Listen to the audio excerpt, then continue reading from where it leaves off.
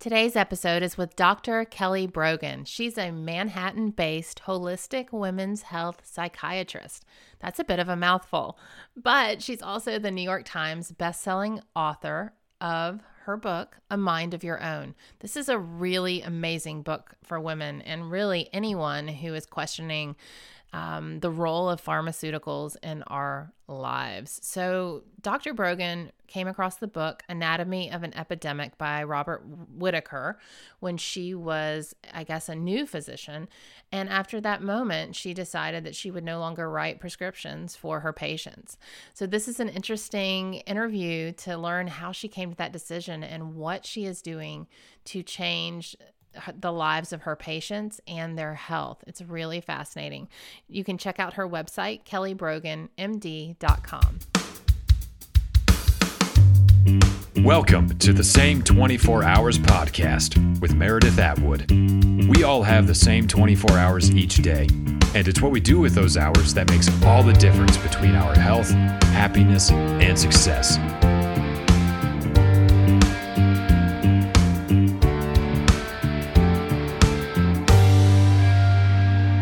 Hi, everybody. Welcome to another episode of the Same 24 Hours podcast. I'm your host, Meredith Atwood.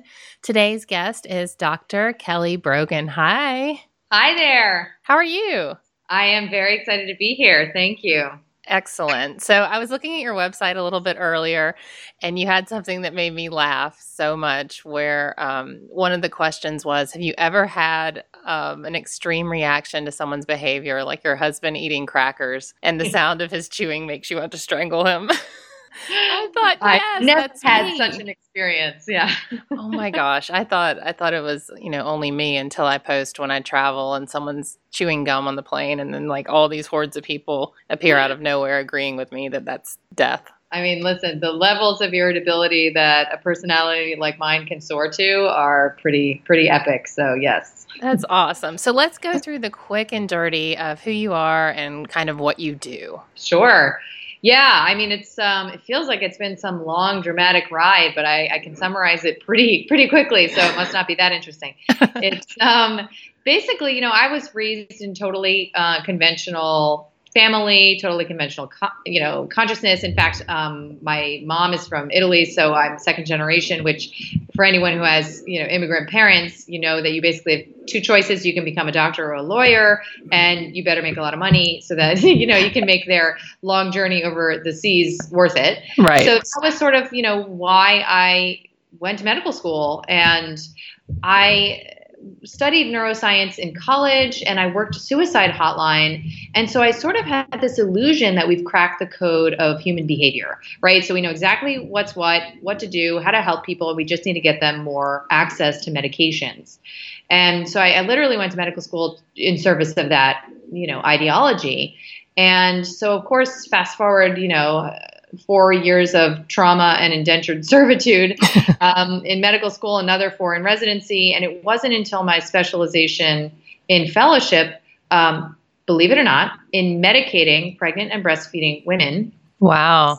That I began to feel like a stirring of some discomfort around what I was doing for a living and my own personal choices and health trajectory. I was, became pregnant during that fellowship. And it wasn't until about 9 months postpartum that I developed my first health condition, was given my first diagnosis, which was Hashimoto's thyroiditis, which is an autoimmune condition.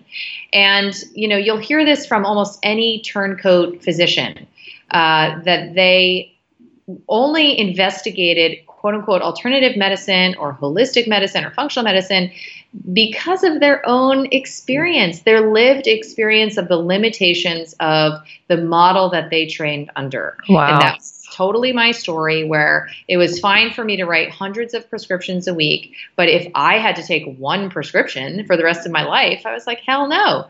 So I left the system and I went to see a naturopath, which you can't imagine how weird that is. To look back on that. But it's like what doctors do in secret. It's like one of those things. And I went to see a naturopath. I put into remission on paper, this otherwise chronic and potentially disabling condition, and I was actually really pissed. And I was like, well, what else did I not learn? What else did they not tell me?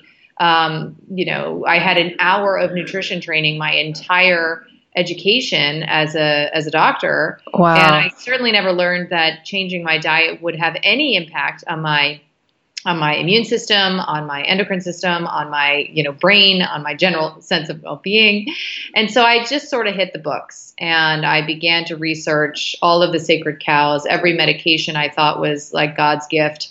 And I really honed in on psychiatric meds at that point. Of course, naturally, I was given a book called Anatomy of an Epidemic, and it's by an investigative journalist, and it changed my life. I never wrote another prescription again for a patient after I turned the last page. So, wow.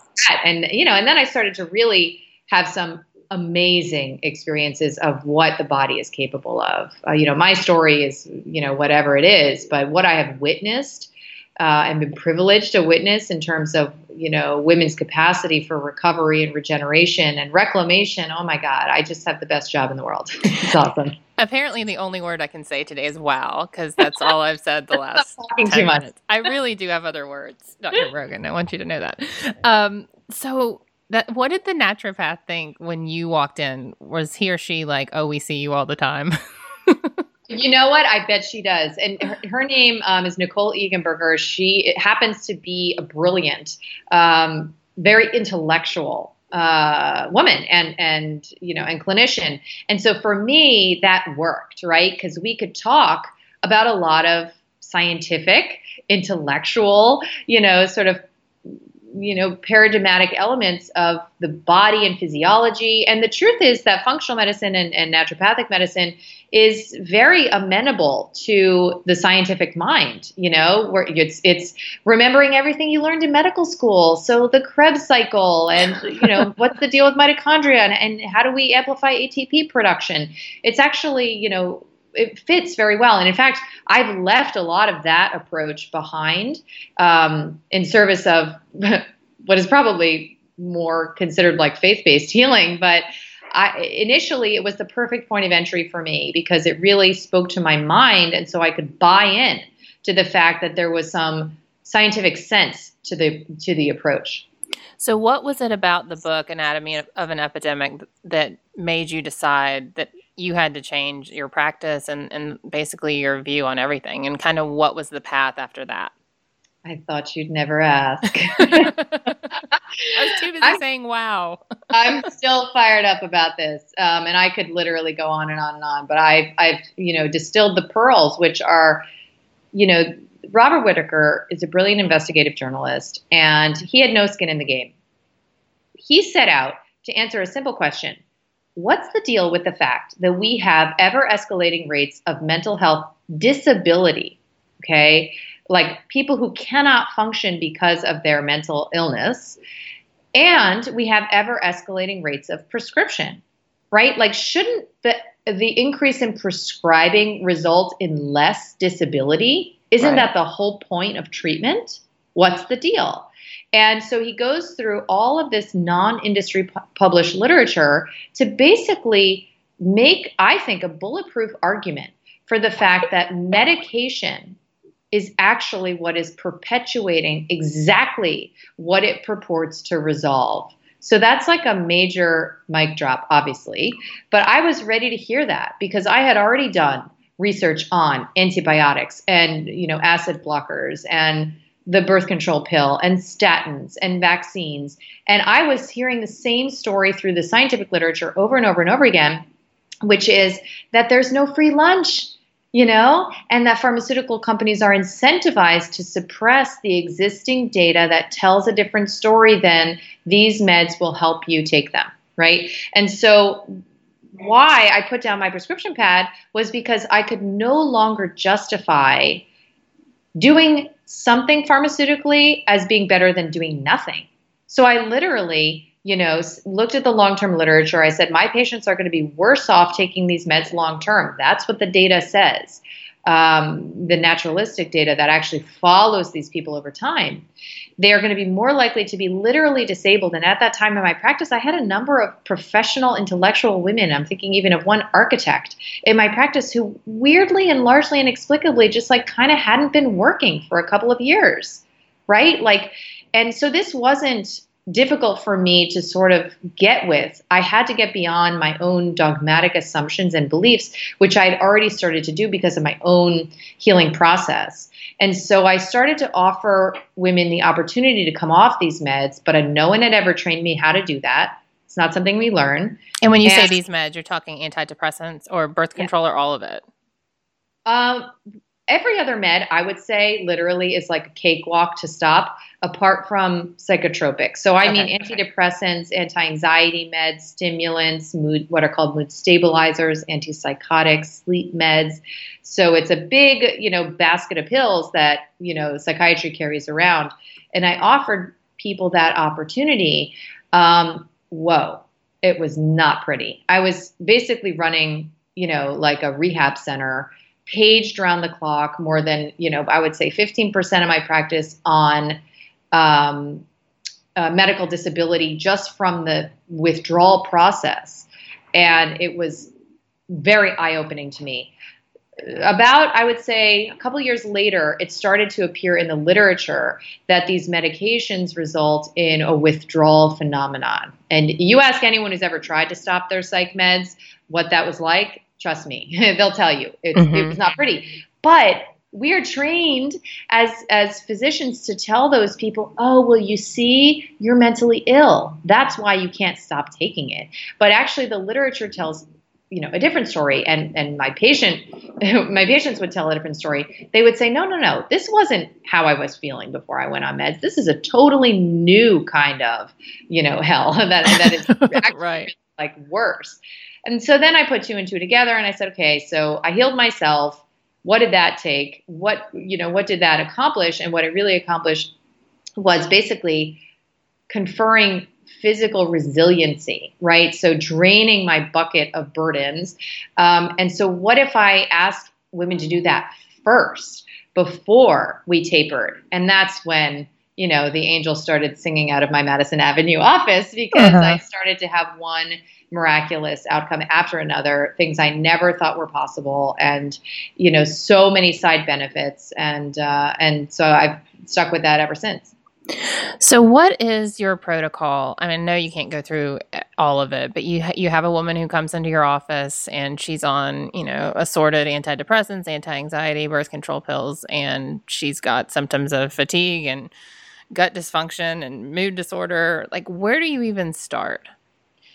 So I have to preface what I'm about to say with the fact that I had the deep existential privilege this lifetime to work with Dr. Nicholas Gonzalez, who I'm guessing, many of your listeners don't know of him. And tragically, for me and others, he died very suddenly in 2015. But in my opinion, he was the most important figure in modern medicine. Why? Because he, in his meticulous, highly pedigreed manner, basically gave us evidence for what is possible through natural healing. And he made room for no carve-outs. Okay, so if you think of a patient who probably can't be cured through natural medicine, I don't know, you might think of a terminal cancer patient, stage 4, metastatic, Mayo Clinic confirmed, all over the body, heading for hospice, right? Like you might be like, well, good luck, with your juice or whatever. And, he worked with those patients day in and day out for 27 years with long-term outcomes. So not like the miracle cure that recurs like 2 years later, like decade-long outcomes in all manner of degenerative, like hopeless cases, right? So I got to work with this man. He was literally like a Jesus figure for me in my life. There was my life before meeting him and my life after. And he basically anointed my protocol. And, I had already come pretty far, but I had a lot of questions. And one of the questions was, as a former ethical vegetarian, how could it be that red meat is required to heal my patients? Like, what the hell is the deal with that? And why is it that I have a template where it's basically the same diet for everyone that I recommend. And I don't believe that there's one diet for everyone. So why is this working over and over and over again? And he helped me to understand that.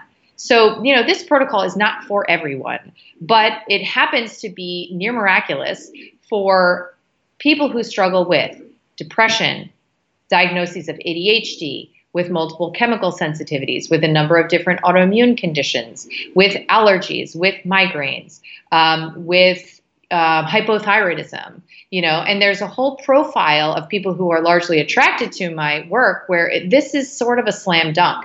But I think the reason I was able to abandon a lot of the fancy, expensive functional medicine testing I used to do, looking into all of those like different scientific parameters, like, urine testing and stool testing and saliva testing of cortisol and all that stuff, was because I just found out that if you make a simple choice to commit well beyond your comfort level for 1 month, really intense signals of safety are sent to your nervous system and all sorts of stuff just fixes itself. Wow.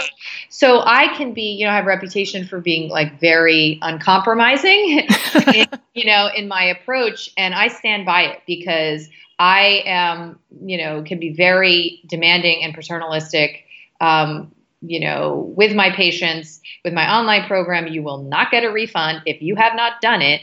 Okay. And that's because I believe that really, really epic things are possible if you just commit. And then you're set free. My patients come to me. Sometimes we work together for 2 months and we're done. So this is not like a chronic model of needing to, revisit this protocol over and over again. It's like a one and done, but it's pretty intense. So what it consists of, I can boil down pretty easily. What it consists of is a very, very strict commitment to what happens to be a delicious dietary model. Okay. And so it's not like I'm asking for like water fasting, for a month or like, green juices all day or whatever and nothing else. And if this diet sounds in some way appealing to you, even in a way that feels like surprising to you, like let's say you're a vegetarian, then that's important. So the diet is basically, ideally, consciously sourced animal products, right? So it's red meat inclusive 3 to 5 times a week. And so in this model, red meat is beef, lamb. It actually includes pork, strangely, in this metric that sort of counts. So poultry is included, fish is included, eggs with the yolks are included, and then any and all vegetables except for white potatoes. I'll explain why in a moment. Any and all fruit that you happen to like, although most of my patients are not big fruit people, which is interesting. Nuts and seeds and tons of natural oils and fats. So ghee, which is like a clarified butter, coconut oil, and then, avocado and other, of course, vegetarian sources. Okay. So lots of natural salt, lots of filtered water. And the truth is there's like a lot of delicious stuff that you can make, simple meals. Like, if you want to throw on some steak and, broccoli rabe, and that sounds good to you for dinner, like this is going to be really easy for you. But the problem is that what you're taking out often can induce like some pretty major changes on the nervous system and immune system level. And so the first week to 10 days can be somewhat challenging. If it is, so stick with it because the payoff is going to be massive. The foods that we're taking out, so it's processed dairy and all grains. We're taking out beans, which includes soy and peanuts. We're taking out processed sugar, although maple syrup and honey are fine. And then we're taking out, which is a real big one for a lot of people, in New York, especially alcohol and coffee. Oh, coffee hurts. It does. It's actually the hardest. It's the sticking point for almost all of my patients. And I get it because I used to be a 6-cup-a-dayer. So is it gone? Is coffee gone? Yeah. Oh, way gone. Oh, see, I feel like that's my last holdout because I don't really, although I do beans. Yeah, coffee. Well, Okay. so what I've heard about the starches is that the beans, the gluten-free grains, so things like rice and oats, um, and the white potatoes are taken out for the month, but then they are, I would say, almost universally reintroduced without a problem. Unless you have like a ton of gut dysfunction, which could be the case, those are really intense prebiotic starches. And so your gut may not be ready for them. They may be feeding all the wrong bacteria. And so you want to really control for it, where you take it out and then mindfully reintroduce it and see, do I have gas, bloating, fatigue? So it's not that those are problematic for the long term, but you just want to sort of know. Because actually most of the women, if not all the women I work with, do better on like a moderate starch diet. This is not a ketogenic diet. It's not a low carb diet. But the coffee is a big one. I don't actually think it's bad for everyone. In fact, my partner and I debate. He runs greenmedinfo.com, and we debate about, all of the evidence-based properties of coffee, and its benefits. It has a ton of polyphenols. It really can be a sacred beverage. But if you have issues with anxiety or sleep or energy, it's worth giving yourself a month off. It's worth it because it may not be a good fit for you. And I used to think I was tired all the time. I literally thought I was just a tired person. Oh, by the way, I also thought I was really irritable, and I can be, but the elimination of coffee from my life, I am literally never tired during the day, and I sleep like a baby. And I think that coffee robbed me of that, relationship to myself for like many, many years. And whatever, it was the choice I made at the time that I made it, but it's worth the sort of biohack, to see. So just really quickly, the other major pillars of this protocol that are non-negotiable. Okay, so you've committed to a month of that diet. That means like not a molecule of what's on the no list. It just needs to be that way. So most of the time you're cooking at home for that month, which can represent a big, big shift for people. But these are not like 2-hour recipes. The recipes that I offer are like idiot proof.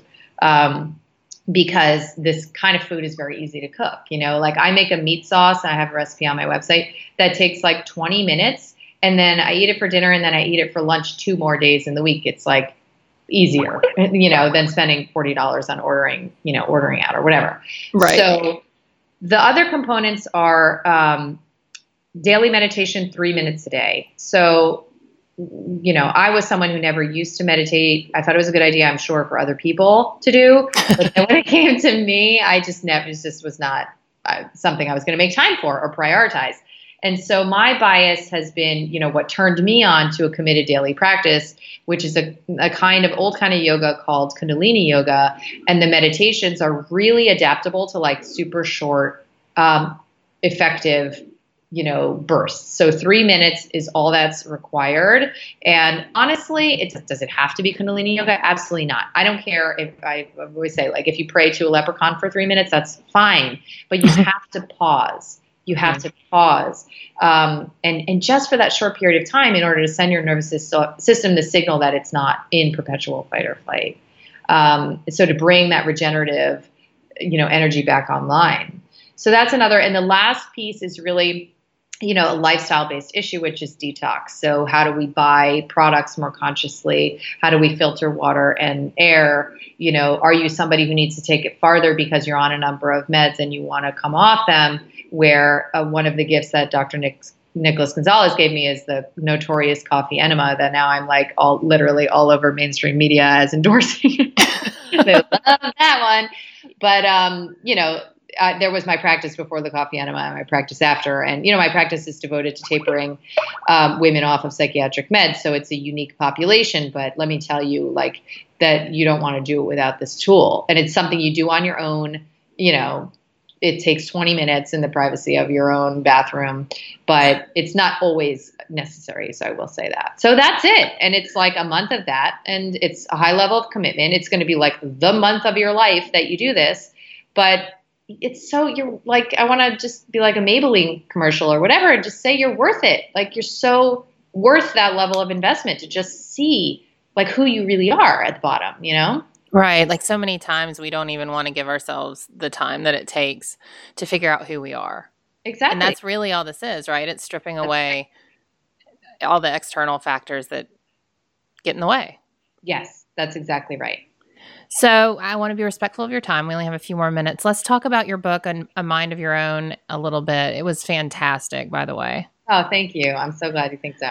So what did you hope to accomplish with this book?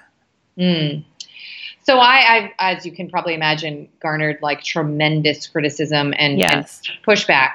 But what's weird is that there are almost, I've never seen like a negative review. So it's like a weird thing about the book, because I think you can't fight with the science.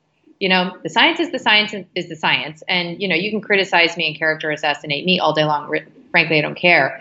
But the science is what it is. And all I wanted to do was to shine a light on it so that people can make informed choices. I am not here to tell people what to do. I am not here to even suggest what's better or worse for a given person.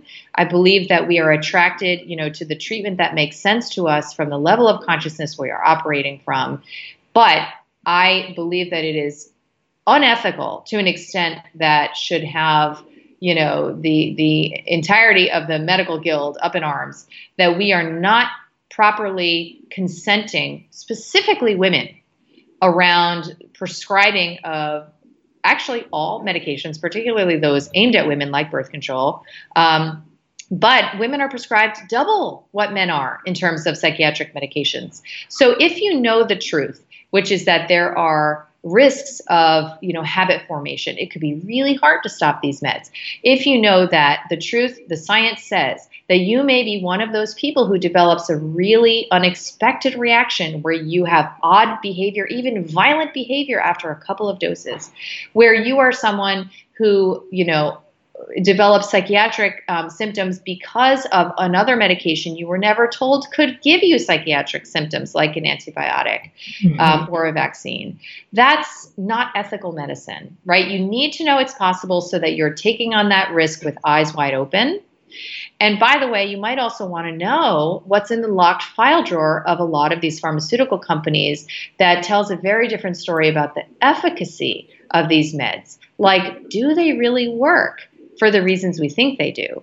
And is there, a safer, cheaper, perhaps more effective, choice that you should at least be made aware of? So that's why my goal in life is to collect as many video testimonials of people who have defied dogma, who have shed their disease levels, who have, shed their medications and feel not only vital, but literally like the self they always, always, always wanted to feel like. So that's sort of, what I'm in it for. I love it. You're like a hope giver. It's wonderful. Yeah. I mean, listen, and that was part of my spiritual process, is like shedding all of my rage and indignation, really, because I got to a really dark place. And it's like Nietzsche has that quote, where activists can become the monster they are fighting, and I was dangerously close to that. Where I thought I was here to take down the pharmaceutical industry. And honestly, it's not necessary, because I'm here to celebrate what's possible and to put a microphone to it, put it on video and shine a light on it, because people will awaken if they are meant to be attracted to that. And then they can't not but do it. You know what I mean? Right. So that's really what I've learned is the more powerful approach.